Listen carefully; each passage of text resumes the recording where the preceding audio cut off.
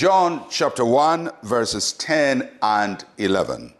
He was in the world, and the world was made through him, and the world did not know him. He came to his own, and his own did not receive him. The testimony of John's gospel shifts from John the Baptist back to the Word of God, Jesus Christ. And it says some profound things about Jesus in these two verses. First, that he was in the world. The Word of God, which created the world, came into the world. So he came into the world. You say, did God ever come into our world? Did the Word of God ever come? Yes. God reached out to us through the person of the Lord Jesus Christ. And that's the uniqueness about the Christian faith. The Christian faith is not about man trying to reach to God. It is about God reaching out to us. It's the opposite of religion. Most religions talk about man's effort to know God. But Christianity talks about God reaching out to us that we may know him. He made the first effort to reach out to us. He was in the world. Jesus came into our world.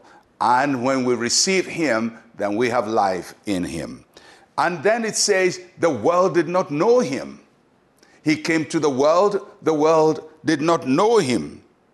The word world is talking about all creation, everything God has created. The particular reference is to human beings in the world, the people of the world. He came to the people of the world, and they did not know him. The creator of the world came to his world, and the people of his world could not perceive him. Of course, if the creator of the universe will come, they expect that he will come in a majestic form, but he came as a baby in a manger, in a forgotten part of the world, in an insignificant way, from a very poor family. All of these did not mark him out as a prestigious individual, because we're looking for something huge and very impressive. He came to his world, but our expectations were wrong, and so we couldn't make him out. And then it says he came to his own. His own there talks about the Jewish people.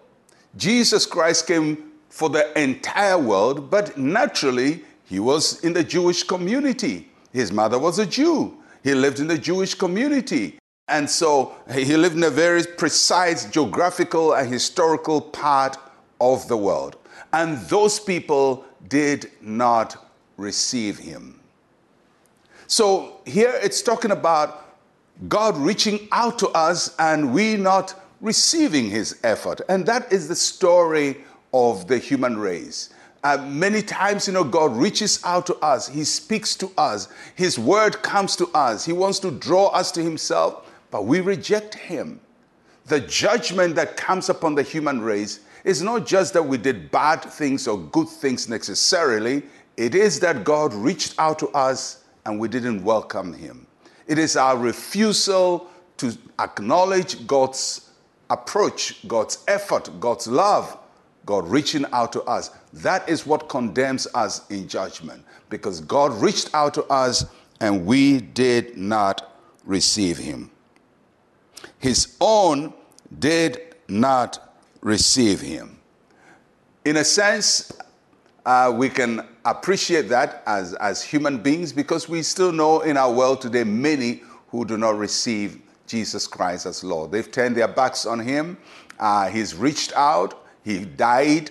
He was crucified. He did all of that for the human race, but we've turned our backs on him. And that's our choice. But that choice will also determine how we are judged in the final judgment. May the Lord help us to receive the gift of life that comes through Jesus Christ. Let us pray. Say with me, Heavenly Father, you have sent your word into our world.